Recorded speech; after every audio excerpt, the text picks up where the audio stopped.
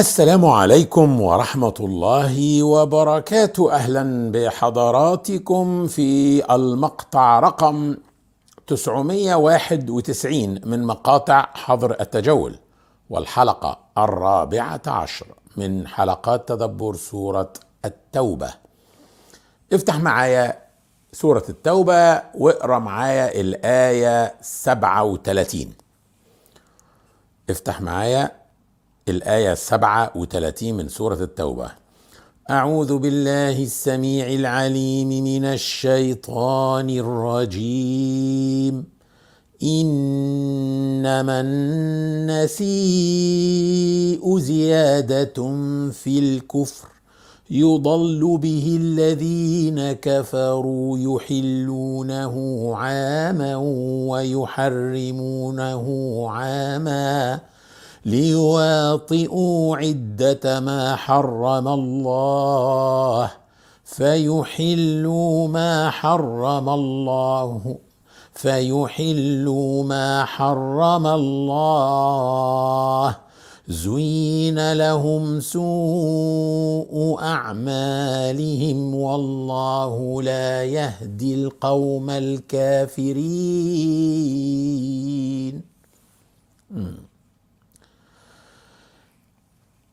إنما النسيء زيادة في الكفر، لها قراءتين، ورش أبو جعفر يقرؤونها إنما النسي زيادة في الكفر، وده اختلاف لغة.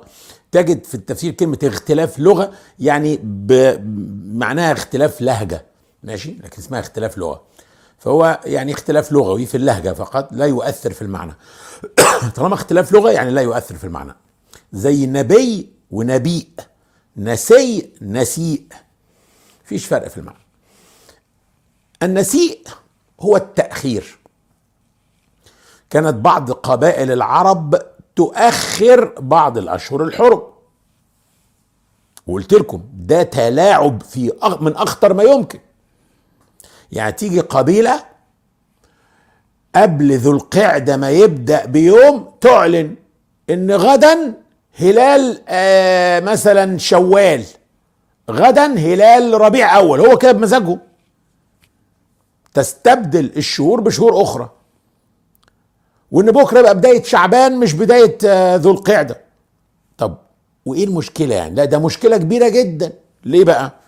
ما احنا قلنا إن الشهر الحرام ده الناس بتأمن فيه على نفسها فبتخرج في القوافل. فتخيل بقى إن تاني يوم ده الناس خارجة من كل المدن، قوافل تجارية وقوافل متجهة إلى الحج وآمنين على نفسهم، ولا يعلموا إن إحدى القبائل المجرمة أعلنت إنها أجلت الشهر الحرام بدماغها كده من مزاجها، وطلع تعتدي على الحجاج وتعتدي على التجار وتسرقهم وتنهبهم. عشان كده قلت لكم شهر رجب اسمه رجب مضر، لأن قبيلة مضر ما كانتش بتعمل النسيء ده ابدا. فلما يتقال رجب مضر يعني رجب اللي بجد مش رجب المضروب بتاع قبائل تانية بتعمل النسيء. انما النسيء زيادة في الكفر يضل به الذين كفروا.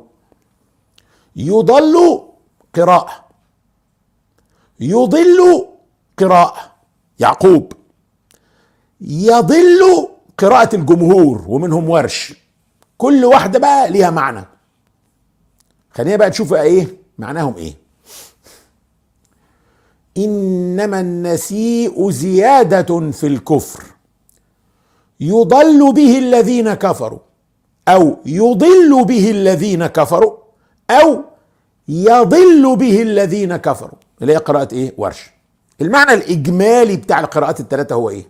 النسيء اللي هو تغيير الأشهر الحرام اللي بيتم من بعض القبائل ده بيحصل علشان يضل به الذين كفروا، يبقى علشان بعض القبائل تضل أو عشان الكفار تضل، ماشي؟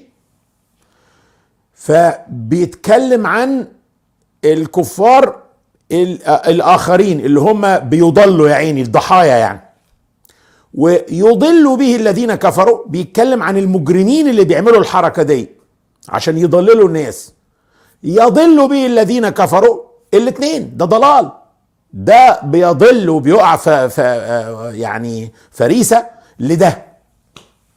يبقى المشرك ده معناه ايه؟ يعني ايه قيمة ان ربنا يجيب لي التشكيلة دي؟ يضل. فكر كده ان الكفار مش ايد واحدة، الكفار ليسوا ايد واحدة. خلي بالك، ده احنا الآية اللي قبلها كانت بتقول ايه؟ الآية اللي قبلها فلا تظلموا فيهن أنفسكم وقاتلوا المشركين كافة كما يقاتلونكم كافة واعلموا أن الله مع المتقين. يعني المشركين متوحدين في قتالكم، وهنا بيقول لي يضل. إذن الكفار مش إيد واحدة إلا ضدنا احنا، إلا لما بيحاربوا المسلمين. خدت بالك بقى من الرسالة اللي بتوصل لك دلوقتي؟ ان لما بيبقى الامر ضد المسلمين الكل بيتجمع علينا.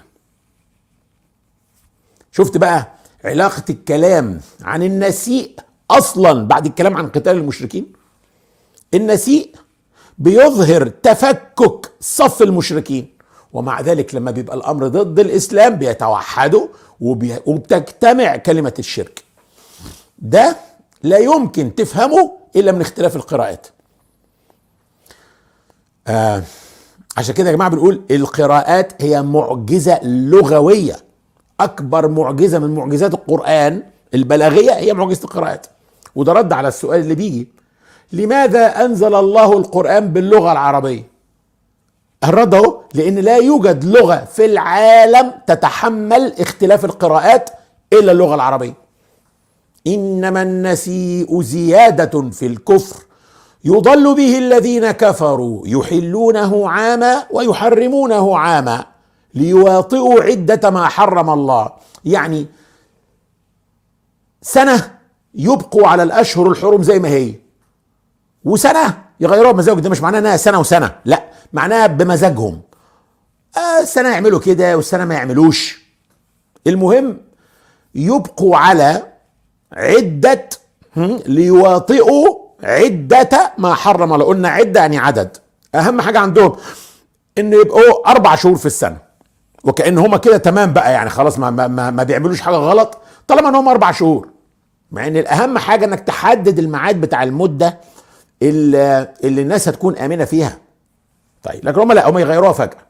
لذلك هذا كفر زيادة عن الكفر بالله. ده معناه ان الكفار مش كلهم زي بعض. في كافر بيحترم وعوده وكافر خاين لوعوده. في كافر مسالم وكافر غير مسالم. عشان كده النار دركات. لكن في النهاية هم ما دام كافر يبقى في النار. فيحل ما حرم الله، يعني يحل القتال في الشهر الحرام. ليه بقى؟ لأنه الشيطان زين لهم هذا، زين لهم سوء أعمالهم والله لا يهدي القوم الكافرين. الشيطان يزين للإنسان المعصية، حتى الخيانة يزينها. وربنا لا يهدي القوم الكافرين طالما إنهم لم يطلبوا الهداية. دي بقى نقطة مهمة جدا. كافرين وكمان بيزيدوا على كفرهم خيانة عهودهم مع بعض. ربنا لا يهدي أمثال هؤلاء الخائنين هداية المعونة. وقلنا الهداية نوعين: هداية عامة موجودة للناس كلها، ربنا ادانا عقل، والعقل نوع من أنواع الهداية. خلي بالك، العقل يهدي الإنسان وحده إلى حتمية وجود خالق دون شريعة ودون أنبياء ودون كتب. العقل يهدي الإنسان لوجود الخالق، إنما الوحي هو اللي يهدي الإنسان إلى تفاصيل الدين وكيفية العبادة والحلال والحرام. ده بنحتاج له وحي. العقل والوحي هداية عامة ربنا أعطاها للناس، وقلنا شبهناها قبل كده زي اللوحات الإرشادية اللي في الشوارع، اليوفط اللي في الشوارع موجودة للناس كلها، بس مش كل الناس بتركز وبتقراها وبتمشي عليها.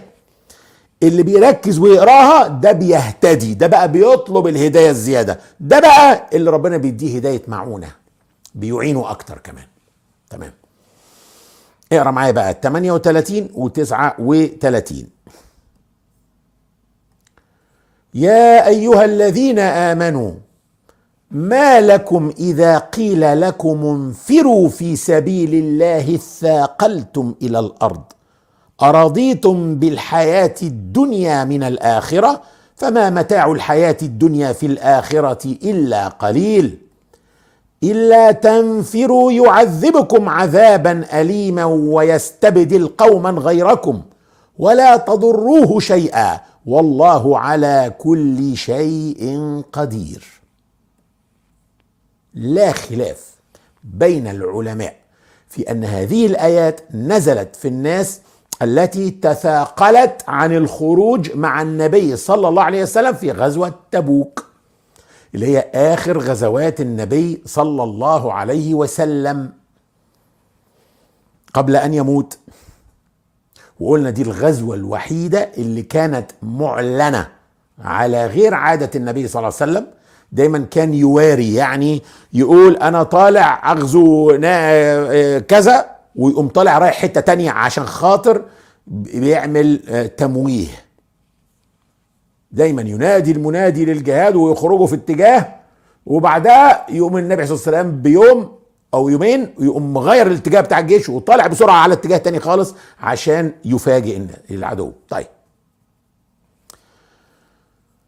انما تبوك قلنا قبل كده انها من اهم الغزوات، رغم انها لم يحدث فيها قتال، من كثرة الدروس والعبر والأحداث اللي حصلت فيها. أول حاجة النبي أعلن أنهم خارجين إلى تبوك لملاقاة بني الأصفر، يعني الروم. تبوك على بعد فوق حوالي 800 كيلو شمال المدينة، مش من مكة كمان، ده في ناس جاية من مكة.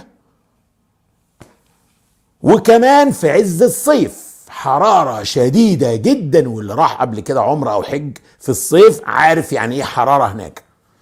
يعني الاسفلت بيسيح مفيش اسفلت في الوقت ده انا عارف، بس يعني بقول لكم دلوقتي اللي بيقولوا الاسفلت بيسيح زي الطين، بيبقى من الحراره احيانا في الوقت ده 55 و60 درجه مئويه، حاجه لا تطاق، صعبه جدا. الحراره كانت شديده، واعلن عن مكان في بعيد جدا كمان. ليه؟ الهدف من هذه الغزوه هو اختبار صلابة إيمان الناس، حقيقة إيمان الناس، انكشاف الإيمان الضعيف وانكشاف المنافقين. وكمان بقى ده فترة إيه؟ التمر بقى بتاع المدينة لما بيطرح، والناس عندها مزارع وعاوزة تقعد تجمع التمر بتاعها وتبيعه، مش وقت سفر خالص، يعني مش طالبة سفر يعني. فلما نادى المنادي للجهاد هب بعض الناس وخرجوا مع النبي، والبعض لم يخرجوا. ليس كل من لم يخرج مع النبي منافق، معظم من خرجوا وعلى فكرة وليس كل من خرج مع النبي مؤمن. معظم من خرجوا مع النبي مؤمنين صادقين، وبعض المنافقين خرجوا معاه من أجل الغنائم، وربما من أجل تنفيذ خطة شيطانية لاغتيال النبي صلى الله عليه وسلم، وحاولوا يقتلوا النبي في طريق العودة ولكن فشلوا الحمد لله. بعض من بقوا في المدينة، مش كل اللي بقوا في المدينة عندهم ضعف إيمان، بعضهم بقى أنا آسف، مش كل من بقى في المدينة منافقين، بعضهم مؤمنين ولكن غير طبعا اللي عندهم أعذار، يعني النساء، الأطفال، العجزة، دول عندهم أعذار. إنما بعض من بقوا في المدينة كانوا مؤمنين عندهم حالة ضعف إيماني شوية، ثم رجعوا نفسهم ولحقوا بالجيش، والبعض لم يلحق بالجيش، البعض ما رجعش نفسه. لكن هنشوف بعدين حالة الندم اللي دخلوا فيها وعملية التربية اللي تمت ليهم في آخر السورة. لكن البعض تباطأ، مش هيطلع، الجيش طلع. عندنا مثلا حالة أبو خيثمة. أبو خيثمة ده صحابي جليل من الأنصار، بعد ما النبي سار بالجيش عدة أيام دخل المزرعة بتاعته وكان متزوج زوجتين، فوجد كل زوجة عاملة العريش بتاعها يعني المظلة بتاعتها، ورشة مية بقى حوالين المظلة عشان خاطر الجو يكون طري شوية تحت المظلة، ومحضرة له تمر ومية باردة فضميره صحي.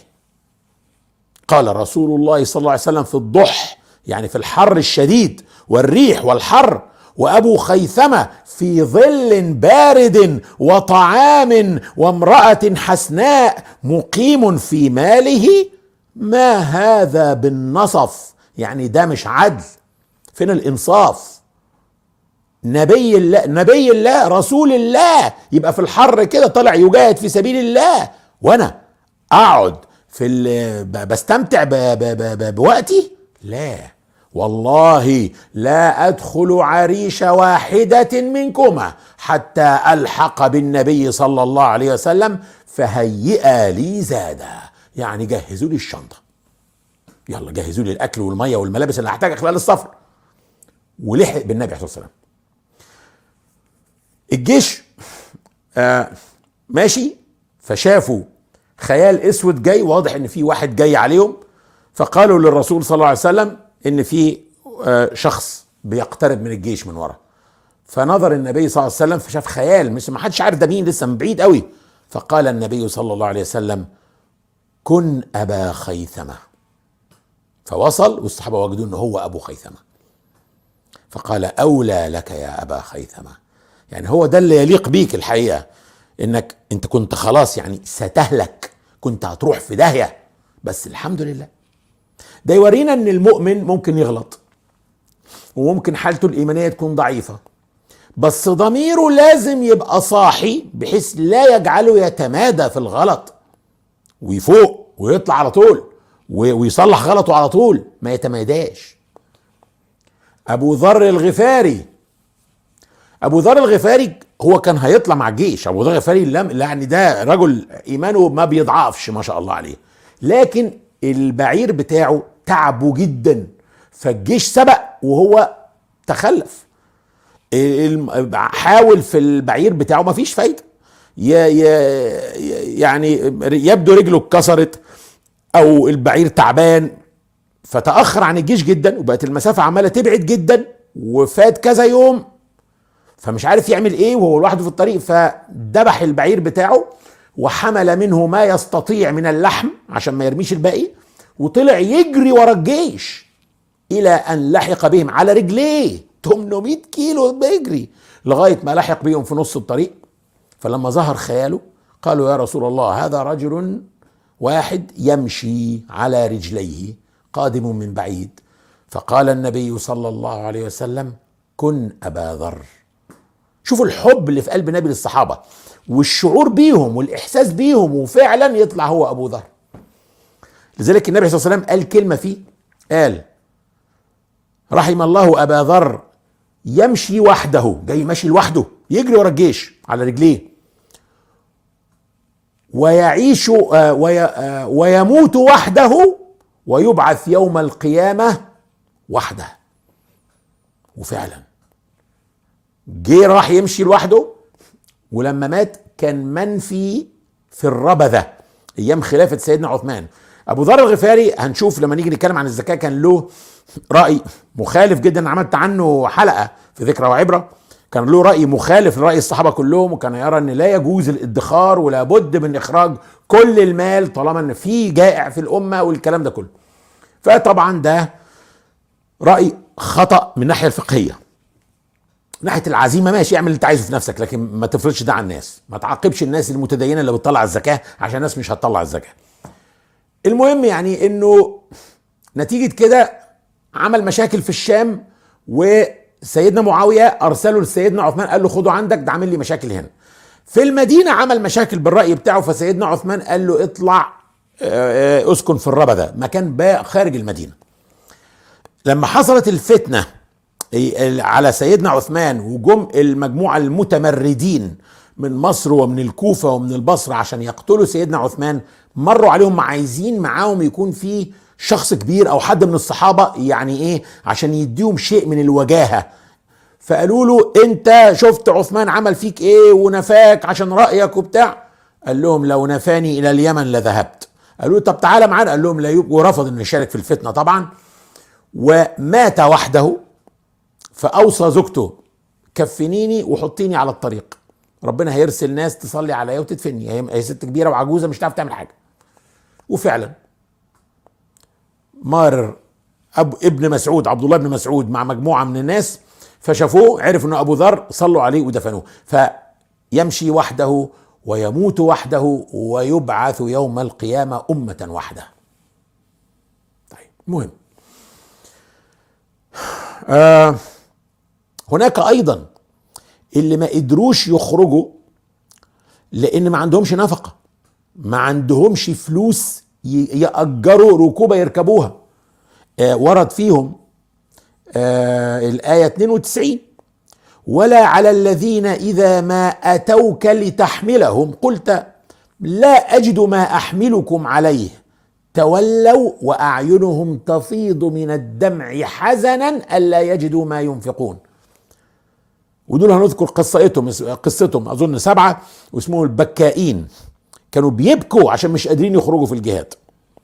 شوف بقى الفرق بينهم وبين المنافقين، دول عايزين يخرجوا في الجهاد لكن مش قادرين، وما كانش فيه فلوس، والجيش كان اسمه جيش العسرة.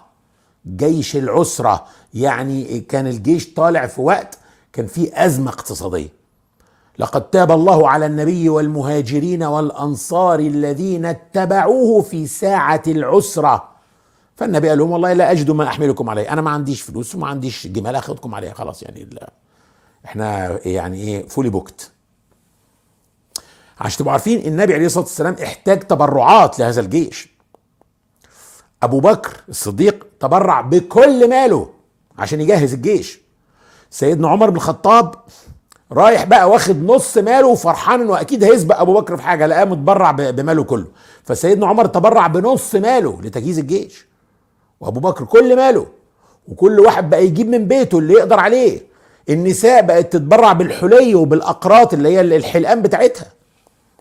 سيدنا عثمان بن عفان تبرع ب1000 دينار ذهب، وتبرع كمان ب300 بعير بأقتابها وأحلاسها، يعني بالتجهيزات اللي عليها. يعني تبرع ب300 سيارة نقل بالمؤن وبالحاجات اللي عليها كمان. حتى قال سيدنا محمد عليه الصلاة والسلام ما ضر عثمان ما فعل بعد اليوم. لكن في ناس من المؤمنين لم يلحقوا بالجيش، وهنشوف قصتهم في آخر السورة، اللي هم كعب بن مالك، وده أحد شعراء النبي، هلال بن أمية، ومرارة ابن الربيع رضي الله عنهم، وربنا تابع عليهم. وطبعا ورد فيهم الآية 118: وعلى الثلاثة الذين خلفوا حتى إذا ضاقت عليهم الأرض بما رحبت وضاقت عليهم أنفسهم وظنوا أن لا ملجأ من الله إلا إليه ثم تاب عليهم ليتوبوا إن الله هو التواب الرحيم. ولسه هنشرح الموقف بتاعهم، موقف مؤثر جدا. نرجع بقى دلوقتي لعتاب ربنا سبحانه وتعالى للمؤمنين الذين تثاقلوا. يا أيها الذين آمنوا ما لكم إذا قيل لكم انفروا في سبيل الله اثاقلتم إلى الأرض أرضيتم بالحياة الدنيا من الآخرة فما متاع الحياة الدنيا في الآخرة إلا قليل. ما لكم إذا قيل لكم انفروا في سبيل الله اثاقلتم يعني تثاقلتم. إذا قيل لكم انفروا يعني هبوا. النفرة يعني الهبة بنشاط مش بتثاقل، عكس التثاقل. مطلوب منكم تنفروا يعني تهبوا بنشاط. انتوا بتتثاقلوا ليه؟ تتثاقلوا ليه؟ وخلي بالكم من حاجة، ايه قيمة ان ربنا يقول الى الارض؟ يعني بص كده، كان ممكن جدا لو ربنا ما قالش الى الارض المعنى مكتمل، لغاية اثاقلتم المعنى مكتمل. اسمع كده، يا ايها الذين امنوا ما لكم اذا قيل لكم انفروا في سبيل الله اثاقلتم، المعنى مكتمل. ايه قيمة ان ربنا يقول الى الارض. الى الارض بتخليك تتصور الشخص اللي المفروض يكون شايل سلاحه وطالع من بيته، بتتصوره هو قاعد على الارض لازق كسلان مش عايز يقوم. ادي اول حاجة. فبتدي لك صورة اكبر لانه شخص متثاقل نايم على الارض مش عايز يقوم من على الارض، مع ان المفروض ان هو ينفر يعني يهب. المفروض تتصوره هو خارج من بيته شايل سلاحه، لا هو قاعد على الارض ولازق فيها. الحاجة التانية، الارض عكس السماء. ومين اللي قال انفروا؟ الامر جاي من السماء، لكن المتثاقلين انفسهم بتشدهم الى الارض اللي هو مخلوق منها. اذا الجسد، جسد الانسان بشهواته يشدك لتحت. روحك المفروض تتسامى الى السماء بتلبية اوامر السماء. خلي بالك، يبقى جسد الانسان المخلوق من الارض فيه شهوات ارضيه، شهوه الكسل، شهوه الدعه، شهوه حب النوم، شهوه كراهيه البذل، شهوه كراهيه بذل الجهد، شهوه كراهيه بذل المال. شهوات. اذ ثاقلتم الى الارض بتدي لك شعور بشهوات الجسد اللي مخلوق من الارض. يبقى دي سبب المعصيه الاول هو الشهوه. وهنا المعصية هي معصية القعود عن الجهاد ضد الظالمين. يا أيها الذين آمنوا ما لكم إذا قيل لكم انفروا في سبيل الله ثاقلتم إلى الأرض أرضيتم بالحياة الدنيا من الآخرة. أسلوب استفهام، وأسلوب الاستفهام ده هو أقوى أسلوب في التعبير، لأن مش دايما الاستفهام مطلوب منه الاستفهام، مش مطلوب منه سؤال عشان نعرف معلومة، لا.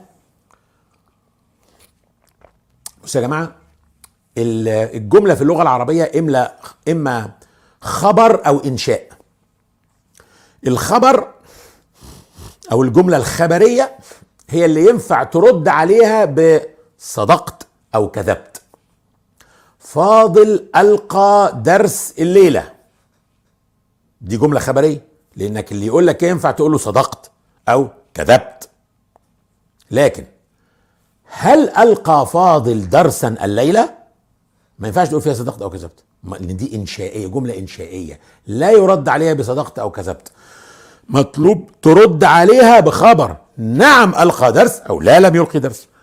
فربنا بيستخدم أسلوب الاستفهام وهو أسلوب الإنشاء، أي أقوى أسلوب اللي ما يتردش عليه بصدقت أو كذبت، لازم يجي رد. وهنا ما فيش رد لأن الرد هيكون محرج. أرضيتم بالحياة الدنيا من الآخرة؟ هنرد نقول يعني اللي تثاقلوا دول هيردوا يقولوا ايه؟ مفيش حاجة يقولوها، شكلهم وحش، هيردوا ازاي؟ فهمتوا؟ طيب، لكن لو كان قال رضوا بالحياة الدنيا من الآخرة، طب ما هو ممكن يكون واحد منهم ما رضاش بالآخرة حاجة، بس كان عنده عذر أو. طيب، يا أيها الذين آمنوا ما لكم إذا قيل لكم انفروا في سبيل الله ثاقلتم إلى الأرض. مطلوب من اللي تثاقلوا يردوا بقى لو عندهم رد. أرضيتم بالحياة الدنيا من الآخرة؟ أسلوب الاستفهام هنا للإنكار وللتوبيخ. أرضيتم بالحياة الدنيا من الآخرة؟ إيه حكاية المتع الدنيوية معاكم؟ يعني مش كفاية؟ هو إيه يعني؟ أنتوا يعني مش عاوزين خلاص نعم الآخرة؟ ما هو يا اما نعمة، يا اما متع الدنيا، يا اما الاخره. اراضيتم بالحياه الدنيا من الاخره يعني بدلا عن الاخره. هنا من الاخره يعني بدلا عن. في سوره الزخرف لو تفتكروا، ربنا قال لنا في سوره الزخرف، ربنا قال في الايه 60: ولو نشاء لجعلنا منكم ملائكة في الأرض يخلفون. يعني لو نشاء لجعلنا بدلا منكم ملائكة في الأرض. فكلمة من ممكن تكون بمعنى بدلا من. أرضيتم بالحياة الدنيا من الآخرة يعني بدلا من الآخرة. قعودكم ده معناه إيه؟ إن دي قعودكم ده هيحرمكم من نعيم الآخرة. فما متاع الحياة الدنيا في الآخرة إلا قليل. يعني مفيش مقارنة، هذه صفقة خاسرة، صفقة خسرانة. لو قعدتم وتركتم جهاد الظالمين متاع الحياة الدنيا ده صفقة خسرانة، لأنها هتضيع عليكم نعيم الآخرة. وكلمة الدنيا، الحياة الدنيا يعني الأدنى، حياة دنيا يعني أدنى، أدنى يعني أقرب. الآخرة يعني الأخيرة اللي بعد كده.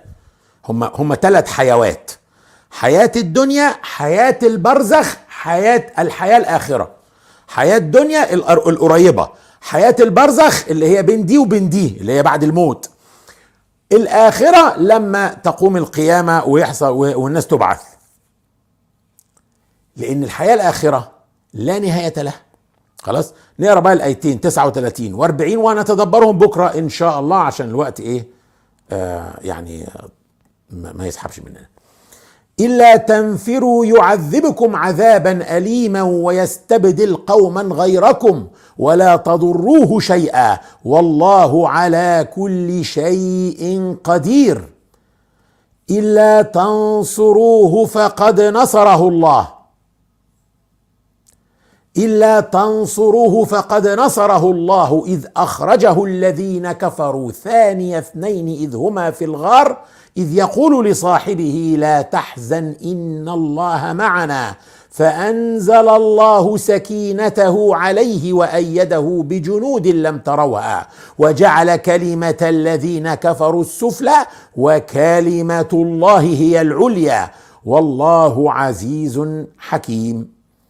اللهم إنا نسألك حبك وحب من يحبك وحب كل عمل يقربنا إلى حبك. اللهم ما رزقتنا ما نحب فاجعله قوة لنا فيما تحب، وما زويت عنا مما نحب فاجعله فراغا لنا فيما تحب.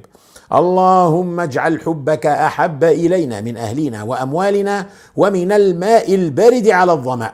اللهم حببنا إليك وإلى ملائكتك وأنبيائك ورسلك وعبادك الصالحين واجعلنا ممن يحبك ويحب ملائكتك وأنبياءك ورسلك وعبادك الصالحين.